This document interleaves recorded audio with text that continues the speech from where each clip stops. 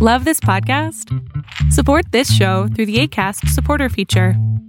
It's up to you how much you give, and there's no regular commitment. Just click the link in the show description to support now. I'm Sandra, and I'm just the professional your small business was looking for. But you didn't hire me because you didn't use LinkedIn Jobs. LinkedIn has professionals you can't find anywhere else, including those who aren't actively looking for a new job, but might be open to the perfect role, like me. In a given month, over 70% of LinkedIn users don't visit other leading job sites. So if you're not looking on LinkedIn, you'll miss out on great candidates like Sandra. Start hiring professionals like a professional. Post your free job on linkedin.com/people today. Many of us have those stubborn pounds that seem impossible to lose, no matter how good we eat or how hard we work out. My solution is PlushCare. PlushCare is a leading telehealth provider with doctors who are there for you day and night to partner with you in your weight loss journey. They can prescribe FDA-approved weight loss medications like Wegovy and Zepbound for those who qualify. Plus, they accept most insurance plans. To get started, visit plushcare.com/weightloss. That's plushcare.com/weightloss. Fiction, science fiction, horror, fantasy, crime, LGBT, thriller. You have now entered the House of Mystery with your hosts, Eric Shapiro, David North Martino,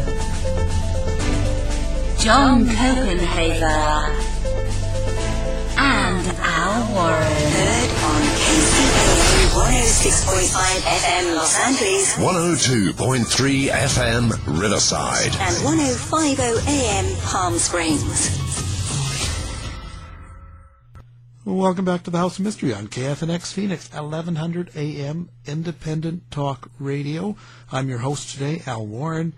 Now, quite often we're talking about injustice, and quite often with true crime and people that have been wrongly accused and put away, and how long it takes for people to get out and sentences to be turned.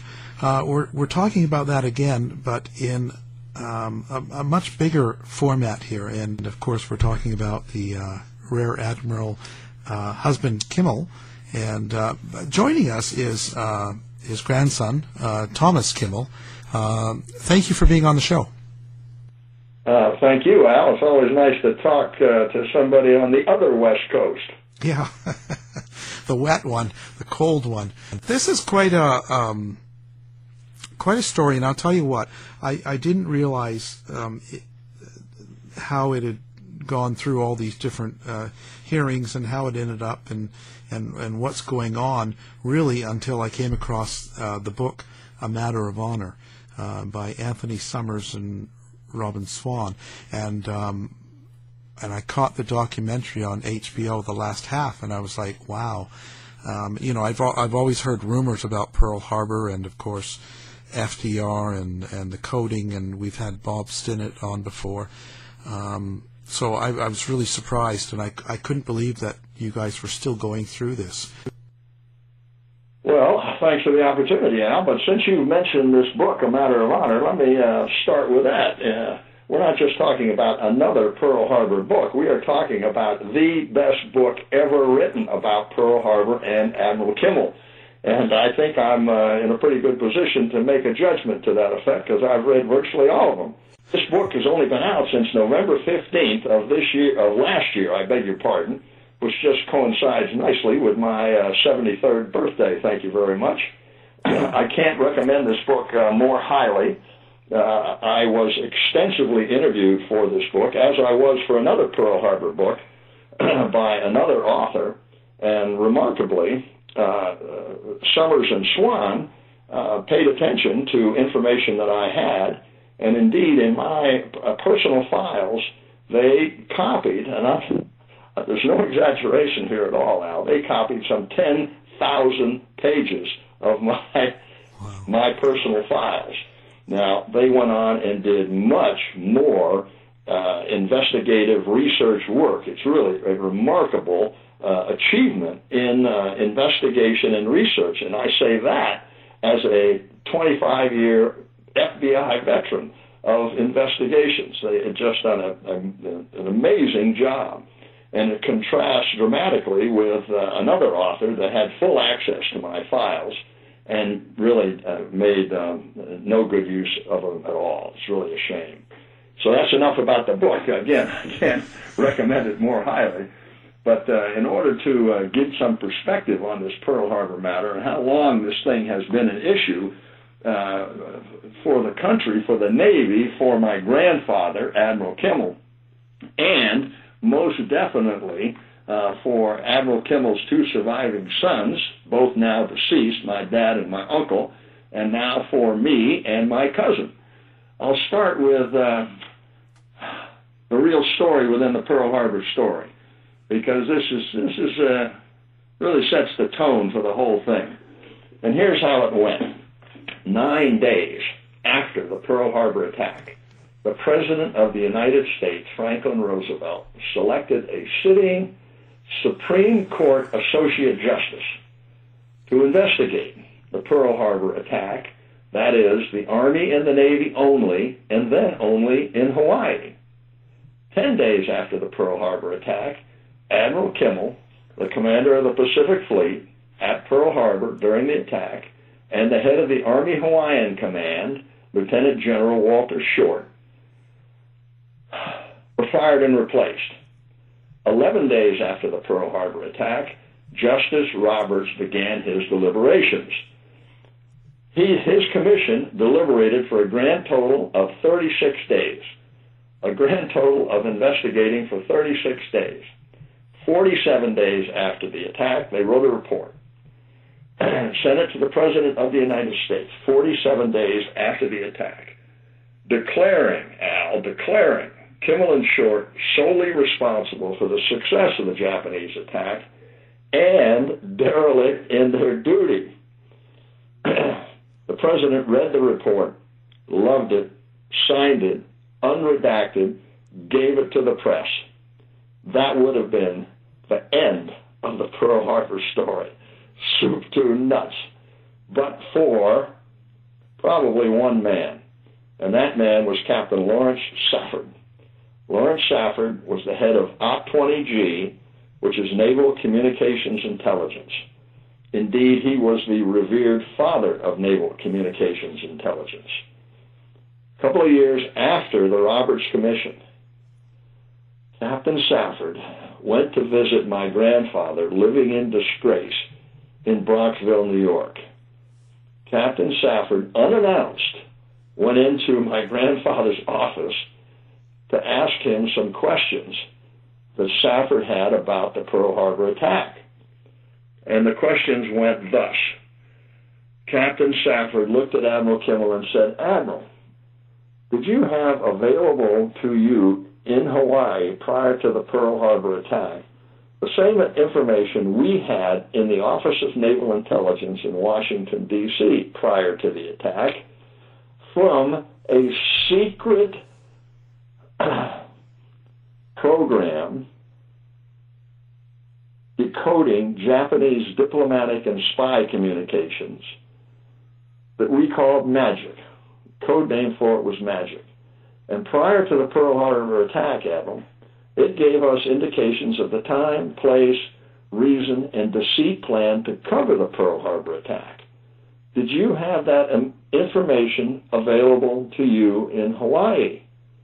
Well, Admiral Kimmel looked at Captain Safford and said, "Captain, what in the world are you talking about? What is MAGIC?" Captain Safford explained. That very day, February 21st, 1944, my grandfather went from a beaten, despondent man, he turned into a fighting tiger. He got himself representation out of Boston. The junior attorney on that legal team, Ed Hannafy, took Captain Safford's information and actually wrote the enabling legislation that Hannafy took to the Naval Affairs Committee. The Naval Affairs Committee was so impressed with what they read they took the matter to the full Congress. And the full Congress ordered, by law, the Army and the Navy to conduct further investigations of the Pearl Harbor attack, or there would have been no further investigation of the Pearl Harbor attack 47 days after the attack. So of the 9 official investigations of the Pearl Harbor attack, the last 7 were all caused directly to occur by Admiral Kimmel using Safford's information, or the last one in 1995 by Admiral Kimmel's 2 surviving sons, my dad and my uncle. And here's the way it went. When you're talking about the Pearl Harbor investigations and trying to get your arms wrapped around this Pearl Harbor story, really all you need to know is the first investigation. The first investigation took place a week after the Pearl Harbor attack. The Secretary of the Navy, Frank Knox, went out to Hawaii 3 days after the attack and brought back a report a week and a half after the attack to President Roosevelt. And here's what Secretary of the Navy Frank Knox's report to Franklin Roosevelt said. It said, in essence, that Kimmel and Short in Hawaii were not alerted, and that the fighter planes that Kimmel and Short needed had been sent to Britain, the Dutch, the Chinese, and the Russians. The next day, however, Secretary Knox was told to tell the press merely that Hawaii was not alert. Not that it had not been alerted, that it was not alert. Of course, this allowed the press to take it up a notch and report that Hawaii was asleep. Not that they had not been alerted, but they were asleep. Knox, Secretary of the Navy Frank Knox's Deep Sixth report was known to the Roberts Commission, but was not revealed to Kimmel and Short. The second investigation, the one that I had referred to earlier, the Roberts Commission, which started 11 days after the Pearl Harbor attack, December 18th, 1941. Here is the dark heart of that Roberts Commission matter. The Washington High Command falsely, Al, testified to the Roberts Commission that Kimmel and Short had the same magic information in Hawaii as they had in Washington, D.C.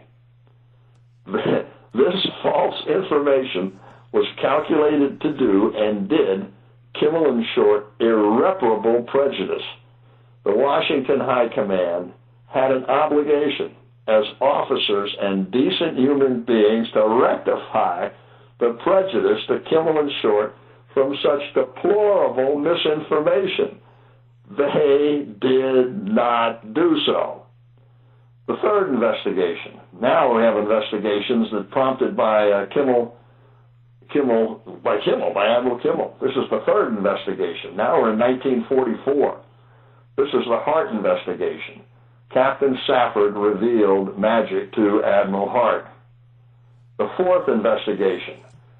Admiral Kimmel revealed magic to the Army Pearl Harbor Board.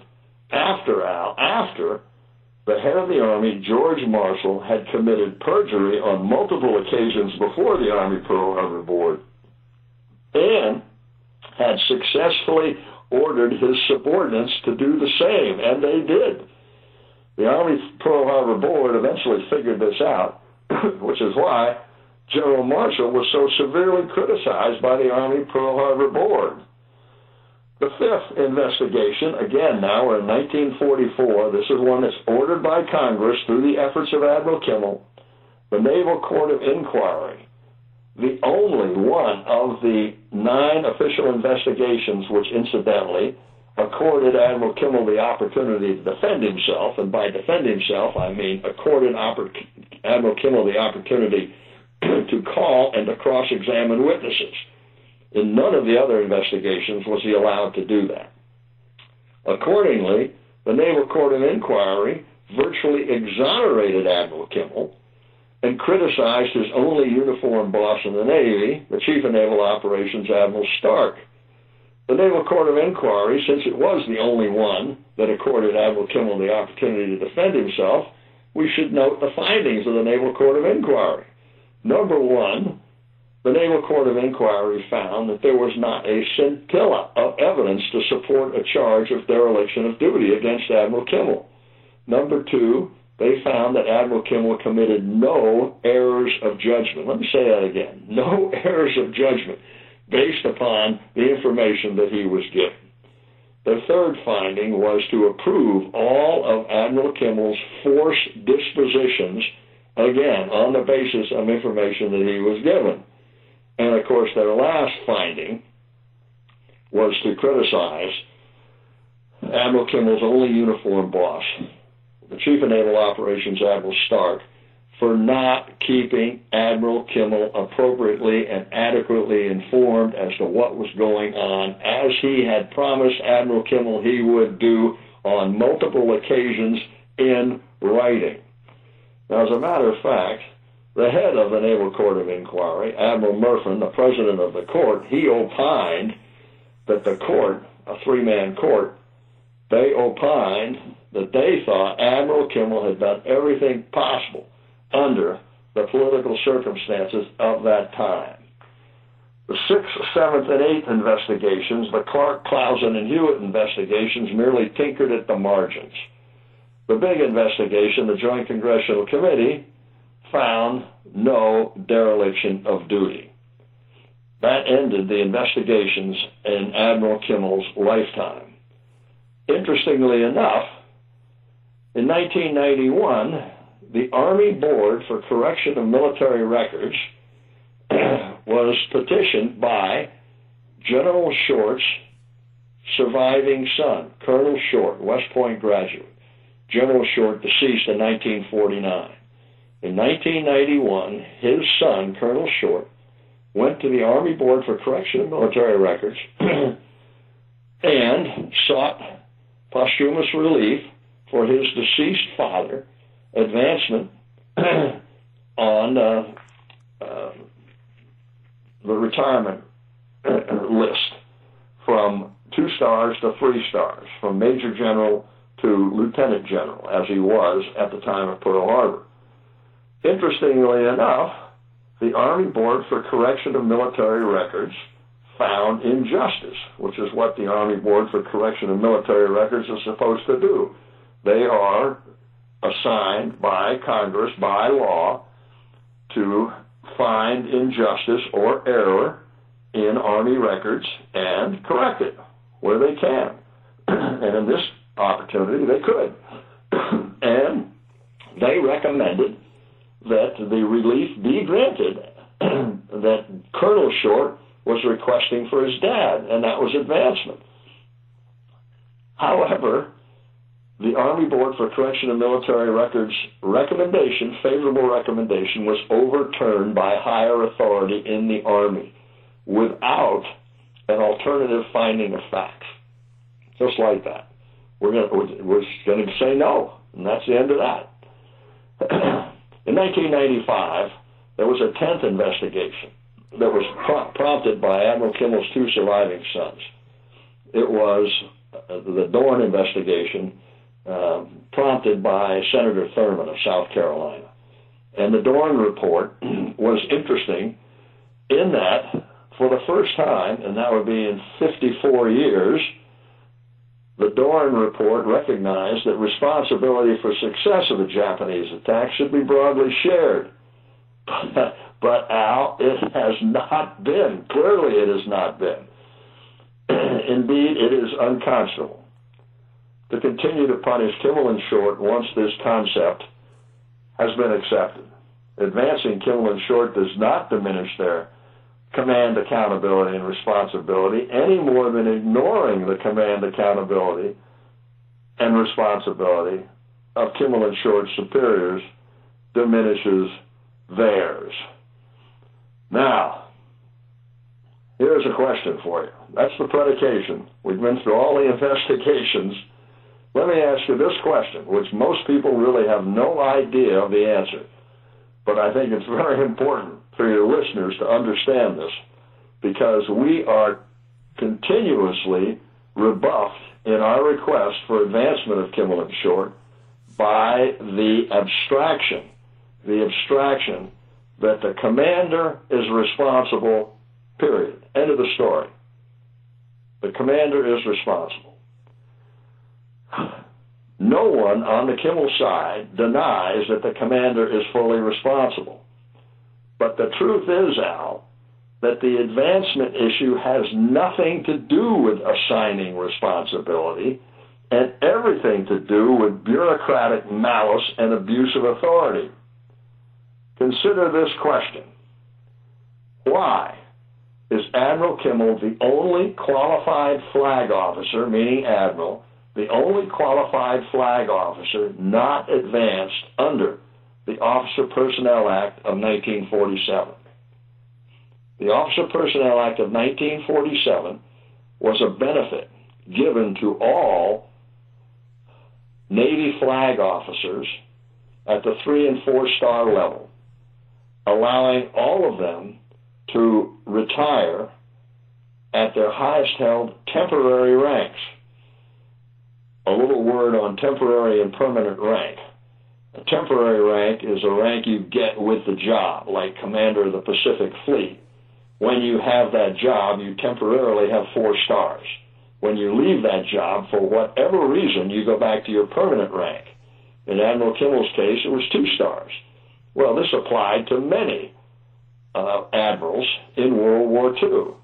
So in order to correct that, in order to do a nice thing for all of these admirals that served in World War II, they passed the Officer Personnel Act in 1947, providing that everybody was allowed to retire at their highest held temporary rank, with one exception. Dare I ask you what it is, Al? Correct. It's Admiral Kimmel. Yeah. Okay, I've asked you the question. Why is Admiral Kimmel the only qualified flag officer not advanced under the Officer Personnel Act of 1947? Here's the answer. In 1948, the Navy Department merely omitted the name of Admiral Kimmel from the list of flag officers whose promotion was authorized. That would be everyone else, without any reference to his or anyone's performance, Al. This constituted clearly a belated special disciplinary action of a punitive kind taken without notice to the officer specifically singled out by such admission, Admiral Kimmel. All right. Now I want to use you as the foil here. I want to try and drive this point home because it's terribly important. Yeah. Again, it has nothing to do with performance. It has nothing to do with command accountability or responsibility. This is the only thing that we are seeking relief under this outrage performed by the Navy Department manipulating the Officer Personnel Act of 1947. So let me try this hypothetical line. This is a hypothetical analogy. Here we go. My hypothetical here. Okay. The Congress passes a law allowing special good guy awards, I'll call them SGGAs, to all radio hosts countrywide. The Navy Department, or in this case, the Federal Communications Commission, merely omits the name of Al Warren from the list of radio hosts countrywide whose SGGA award is authorized. That would be everyone else, including, I might say, several radio hosts that are not well known as bad guys, or I should say that are well known as bad guys, or at least not good guys, without any reference to his or anyone's performance, constituting a belated special disciplinary action of a punitive kind taken without notice to the radio host specifically singled out by such admission, Al Warren. In other words, if we can't get Warren by hook, then we're going to get him by crook. Please note, Al, that in neither the Kimmel case nor the hypothetical Warren case is there anything said about performance, let alone command responsibility. So with all of this time going by and nothing being done, what's the general response that you get? I know that you've sent the letters, and we have them, and to the current president, and it's this. Hey there, it's Michelle Norris. I'm host of a podcast called Your Mama's Kitchen. When I travel, I'm usually looking for a way to find a taste of home when I'm not at home. And one of the things I love to do when I am at home is entertain. And Airbnb allows me to do that. When I was in California recently, I rented a house that had a great kitchen. And when we were sitting around the table, we were all thinking, we're in someone else's house. Someone could be in all of our homes as well. If you have a home, but you're not always at home, you have an Airbnb. Your home might be worth more than you think. Find out how much at airbnb.com/host. When you're ready to pop the question, the last thing you want to do is second-guess the ring. At BlueNile.com, you can design a one-of-a-kind ring with the ease and convenience of shopping online. Choose your diamond and setting. When you find the one, you'll get it delivered right to your door. Go to BlueNile.com and use promo code LISTEN to get $50 off your purchase of $500 or more. That's code LISTEN at BlueNile.com for $50 off your purchase. BlueNile.com, code LISTEN. Ryan Reynolds here from Mint Mobile. With the price of just about everything going up during inflation, we thought we'd bring our prices down. So to help us, we brought in a reverse auctioneer, which is apparently a thing. Mint Mobile Unlimited Premium Wireless. How to get 30, 30, how to get 30, how to get 20, 20, 20, how to get 20, 20, how to get 15, 15, 15, 15, just $15 a month? Sold! Give it a try at mintmobile.com/switch. $45 up front for 3 months plus taxes and fees. Promo rate for new customers for limited time. Unlimited more than 40 gigabytes per month. Slows full terms at mintmobile.com. Millions of people have lost weight with personalized plans from Noom. Like Evan, who can't stand salads and still lost 50 pounds. Salads generally for most people are the easy button, right? For me, that wasn't an option. I never really was a salad guy. That's just not who I am. But Noom worked for me. Get your personalized plan today at Noom.com. Real Noom user compensated to provide their story. In 4 weeks, the typical Noom user can expect to lose 1 to 2 pounds per week. Individual results may vary. Has been going on for a few presidents, and Senator Biden, who's been really a chief sponsor of a bill back when he was just, Senator Biden before the vice presidency, and he recommended the advancement of Admiral Kimmel. So, what's happened? Why haven't they moved forward then? I mean, he's now the vice president. He seems to be in a good position, and he certainly seems to get along well with the actual president right now. So, what's happened?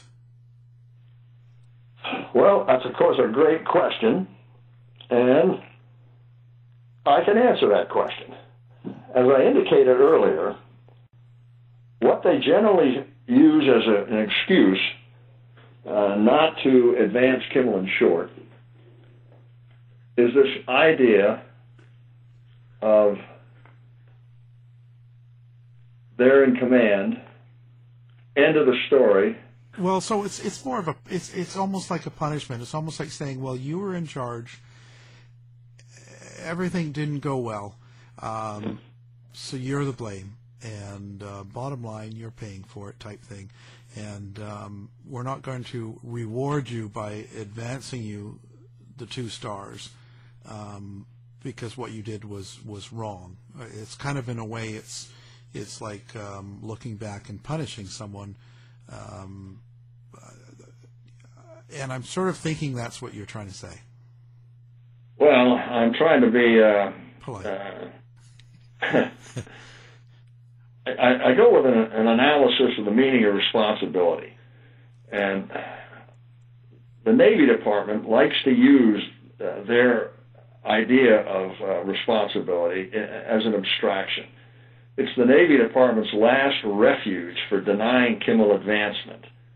They do that, and they're able to persistently refuse to find out the truth by applying an abstract concept of command responsibility to avoid any further analysis. And of course, this abstraction, in fact, conceals faults and destroys responsibility. And I take my cue from none other than Alexander Hamilton in the Federalist Papers centuries ago. The gist of what he said there was that the executive tends to conceal faults and destroy responsibility. Amen. It often becomes impossible amidst mutual accusations to determine on whom the blame or the punishment ought really to fall. And he questions, he says, who is there that will either take the trouble or incur the odium of a strict scrutiny into the secret springs of the transaction?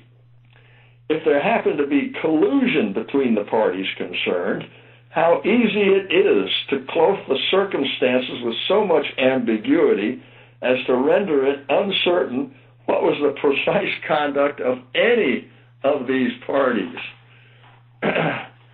So, if the Navy Department is allowed to say, you're responsible and that's the end of the story, it makes it difficult. unless I can counter with the thought that command responsibility has nothing to do with what we are seeking by way of relief. We are merely seeking advancement posthumously under the Office of Personnel Act of 1947. And I think I have demonstrated completely that the people who advanced under the Office of Personnel Act had nothing to do with their performance or the command responsibility. But maybe I should drive the point home even further. Consider this. I should definitely mention that the Army treated General Short in the same underhanded way that the Navy treated Admiral Kimmel. Consider this.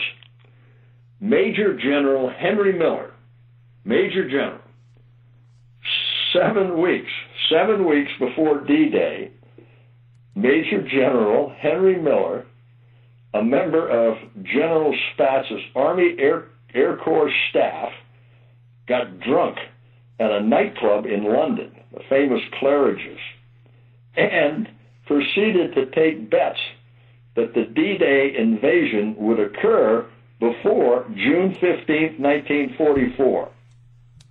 When General Spaatz found out about this outrage, he immediately placed Major General Miller under house arrest.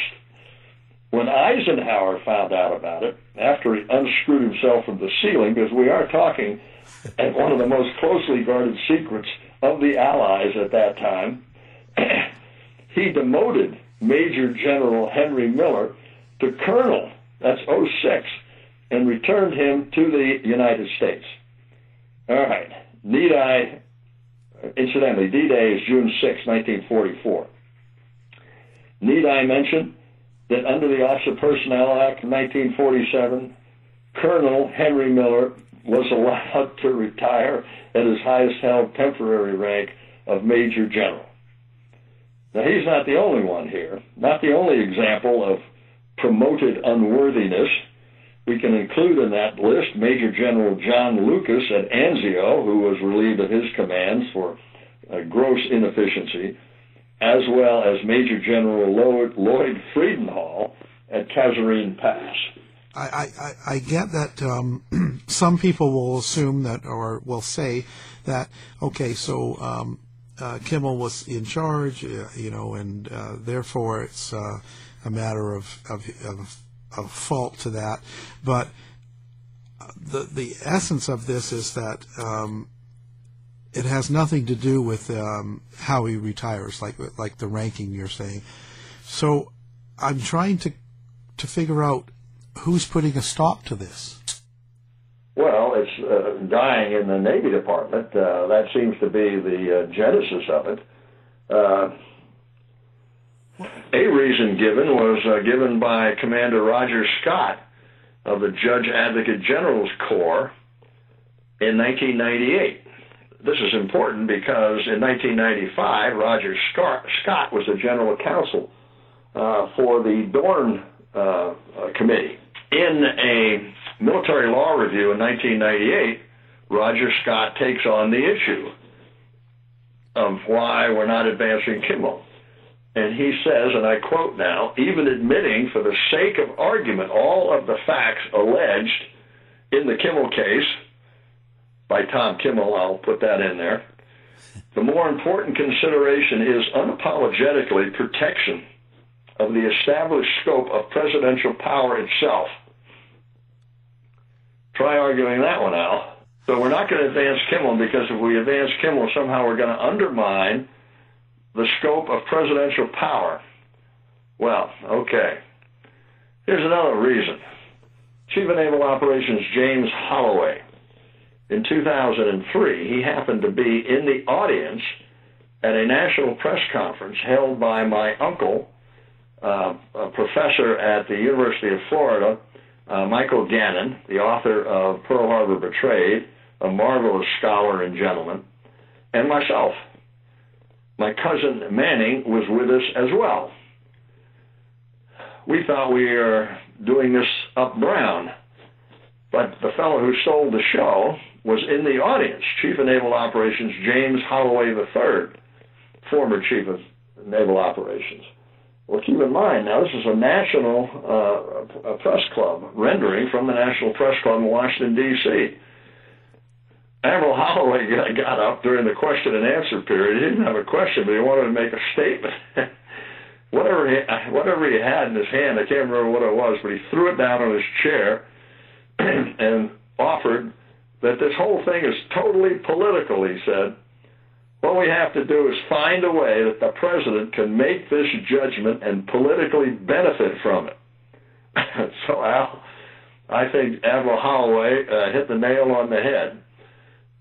This story that I'm telling you was written up as a feature article in Naval History magazine from the United States Naval Institute of Proceedings, which is a famous trade magazine of the Navy, in February of 2004, and the article zeroed in not on anything that my uncle or Professor Gannon had to say, but on what Admiral Holloway had to say. And we have been trying to effectively use Admiral Holloway's counsel ever since, trying to figure out a way that the president could make this judgment and politically benefit from it. And we thought, surely, President Obama would be interested in benefiting from this, and indeed, President Obama actually attempted to nominate an Air Force officer under very similar circumstances. In 2010, President Obama nominated Major General John Lavelle to 4 stars posthumously. This was in 2010. He did that because John Lavelle, who was the head of the 6th or 7th Air Force, I can never remember which one, in Vietnam, was cashiered as a 4-star general, was cashiered out of the Air Force during a kerfuffle introduced by the New York Times, accusing General John Lavelle of illegally bombing North Vietnamese surface-to-air missile sites. This dust-up resulted in the Air Force effectively firing 4-star General John Lavelle and allowing him to take the heat for all of this. Well, so it was. Soon thereafter, General Lavelle deceased. His son and another, researching an entirely different matter, got a hold of the Watergate tapes, and they found that President Nixon, on the Watergate tapes, had actually given authority to John Lavelle to bomb these North Vietnamese surface-to-air missile sites. So, armed with that information, they approached the Air Force Board for Correction of Military Records. And the Air Force Board for Correction of Military Records agreed. They found injustice and recommended that the relief be granted as sought by John Lavelle's son. And they recommended that the Secretary of the Air Force grant the relief to John Lavelle and recommend the posthumous promotion of John Lavelle from 2 stars to 4 stars, his highest temporary rank. Well, the Secretary of the Air Force agreed. So he took it to the Secretary of Defense, and the Secretary of Defense agreed. The Secretary of Defense took it to President Obama, because that's the way these things work. The President has to nominate flag and general officers for promotion. This is the way it works routinely. And the President sends his nominated recommendations to the Senate Armed Services Committee. And the Senate Armed Services Committee gives advice and consent. And they put their imprimatur on it, and that's done. Then it has the effect of law, and the promotion is effected. Well, in this case, President Obama, October of 2010, made the nomination to the Senate Armed Services Committee, and the then head of the Senate Armed Services Committee, Senator Levine from Michigan, and his minority counterpart, John McCain, they sat on the nomination and allowed it to expire the term of the Senate without acting on it. In other words, they temporized to the point where no action was taken. The term of the Senate expired, and now if Obama is going to get the nomination, he has to renominate, which has not happened. Why would McCain and Levine let it expire? You're going to have to ask them. I don't know, but I guarantee you John Lavelle's son would like to know. Very few people know about this either. We were greatly encouraged. I mean, here we got the Vice President of the United States, Joe Biden, who started this whole ball rolling in 1999, actually. He was not a sponsor of the bill recommending that the President nominate Admiral Kimmel and General Short. He was the chief sponsor of the bill in 1999 and again in 2000. That recommendation was elevated to law by the Armed Forces Authorization Act for fiscal year 2001, which was signed by President Clinton in October of 2000. But he didn't take the action. It was merely a recommendation from the Congress that the President nominate. And, of course, that recommendation is in perpetuity. So anybody that has the office of the President, if they're going to follow the recommendation of the Congress, they need to nominate Kimmel and Short. But they haven't done that yet. Well, here we have Vice President Biden now sitting next to, presumably, the President, Obama. And we know that Obama, in 2010, acted on a quite similar situation with Major General John Lavelle and actually made the nomination. But it didn't happen. So there we are. But we certainly had every reason to be hopeful. Yeah. And we're still hopeful. I mean, this is the 16th. We got 4 more days, Al. We'll see. Well, we're hanging in there until it's over. I would think that there would be an advantage to him doing it, or any president, so I'm not sure exactly why they're not doing it. There's a lot of, in the background now, of course, and I know you've been in the Navy yourself and FBI and around the world. And so when it comes to FDR and Pearl Harbor and the codes, the Japanese codes, MAGIC and the Purple Code and all those things that have been figured out since then, and there's a lot of talk that FDR, it was his way of getting into the war, and he kind of knew it was happening, and there's that whole theory, and there's just a lot of this back talk like this. Do you think that there's any credible thought to this? Because maybe this is why when someone like Biden gets into the position of vice president and stuff like that, maybe that they don't do or act on it is because they don't want to expose that?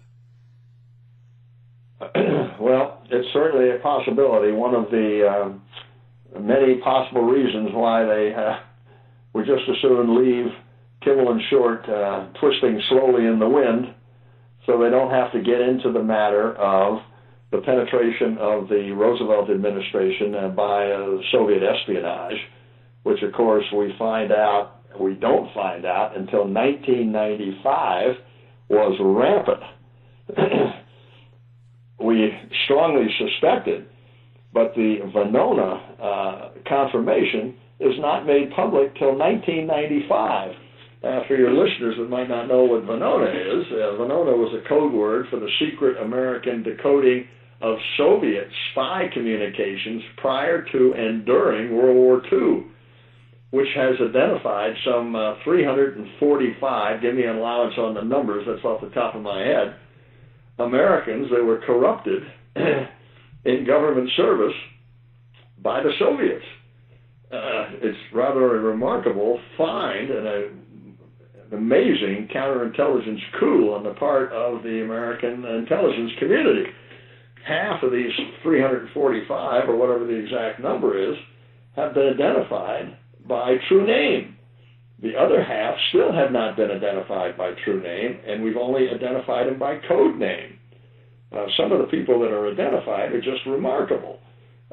Case in point, in Pearl Harbor, which is the most remarkable of the many remarkable people who have been identified as spying for the Soviets, was Harry Dexter White. Well, it is amazing to me that with all of the current chit-chat and hullabaloo about whether the Russians have interfered with our political system, exactly. When I consider how much the Russians interfered with our political system in 1940, 41, and on, and of course Harry Dexter White is the prime example. What's your plans now as it stands? Because I know the change of administrations this week.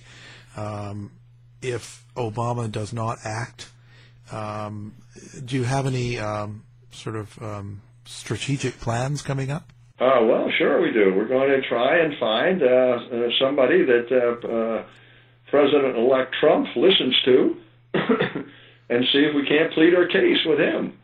I would like to get a copy of A Matter of Honor before President-elect Trump. Again, we're not doing anything until after the 20th. Yeah. We're riding with Biden until the 20th. Yeah. And on a personal note, we have to ask, because I don't think they do this enough, but how has this affected your family and over the years? And has this always been sort of a monkey on the back sitting your whole life? Well, only since I was about 17 years old. Yeah. I'm 70 right now. Yeah. I would just, the thing is, I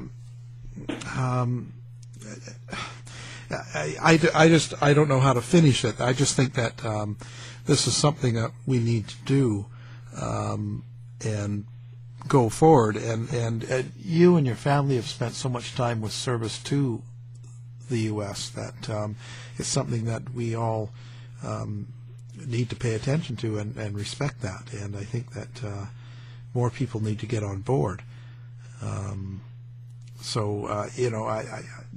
That's the best way I can leave it, is to say that we will have the links up on our websites, as well as the petition that's up there, and also the book. And we wish you the best of luck going forward, and we're in total support.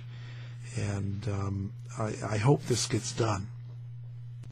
Well, I thank you for that effort. What are we going to do? We're going to continue to try and frame the issue.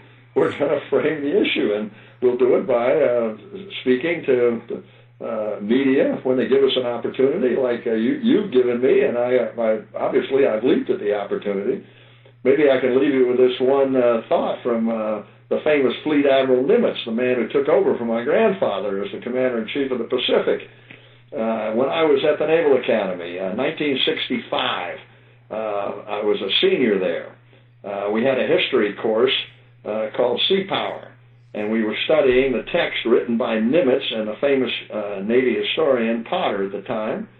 And I'm reading away, and all of a sudden on page 650, I read this quote, which I bandy about all the time, from none other than Fleet Admiral Nimitz. He's answering the question, why was it possible? This is Congress's famous question. Why was it possible for a Pearl Harbor to occur since we had the greatest intelligence in the history of the United States, and yet still a Pearl Harbor occurred? How is that possible? And Nimitz answered the question, quote, Admiral Kimmel had been given no information which would justify interrupting a very urgent training schedule. I read that quote when I was 21 or 22 years old. It's still the best single sentence encapsulation of why Pearl Harbor occurred. Because of that. Well, again, thank you very much for taking the time and being on the show. It's an honor, and, thank you for your service. Well, thank you very much for that thought. Anytime you want to discuss this further, I'm your man. I've got plenty more to say. To find out more about our show, guests, or to listen to past shows from our archive, please go to www.houseofmysteryradio.com. Show's over for now. Was it as good for you as it was for me? Well, good night. This has been a production of Something Weird Media. I'll be back. Hey, it's Danny Pellegrino from Everything Iconic. Ready to upgrade your style game without blowing your budget? Check out Quince. They've got all the good stuff, shirts and polos, activewear, and fine leather goods, all at 50 to 80% less than other high-end brands. And the best part? They're all about safe, ethical, and responsible manufacturing. Get that luxury vibe without the luxury price tag. Hit up quince.com/upgrade for free shipping and 365-day returns on your next order. That's quince.com/upgrade. Hi, I'm Daniel, founder of Pretty Litter. Did you know cats tend to hide symptoms of sickness and pain? I learned this the hard way after losing my cat, Gingy. So I created Pretty Litter, a health monitoring litter that helps detect early signs of illness by changing colors, saving you money and potentially your cat's life. Pretty Litter is veterinarian developed, and it's the easiest way to keep tabs on your fur baby's health right at home. Go to prettylitter.com and use code ACAST for 20% off your first order and a free cat toy. Terms and conditions apply. See site for details. Even when we're on a budget, we still deserve nice things. Quince is a place to scoop up stunning high-end goods for 50 to 80% less than similar brands. They have buttery soft cashmere sweaters starting at $50, luxurious Italian leather bags, and so much more. Plus, Quince only works with factories that use safe, ethical, and responsible manufacturing. Get the high-end goods you'll love without the high price tag with Quince. Go to quince.com/style for free shipping and 365-day returns. You've been listening to the House of Mystery radio show. To find out more about our guests, hosts, or show, go to www.houseofmystery.com. Show's over for now. Was it as good for you as it was for me? Well, good night. This has been a production of Something Weird Media. I'll be back.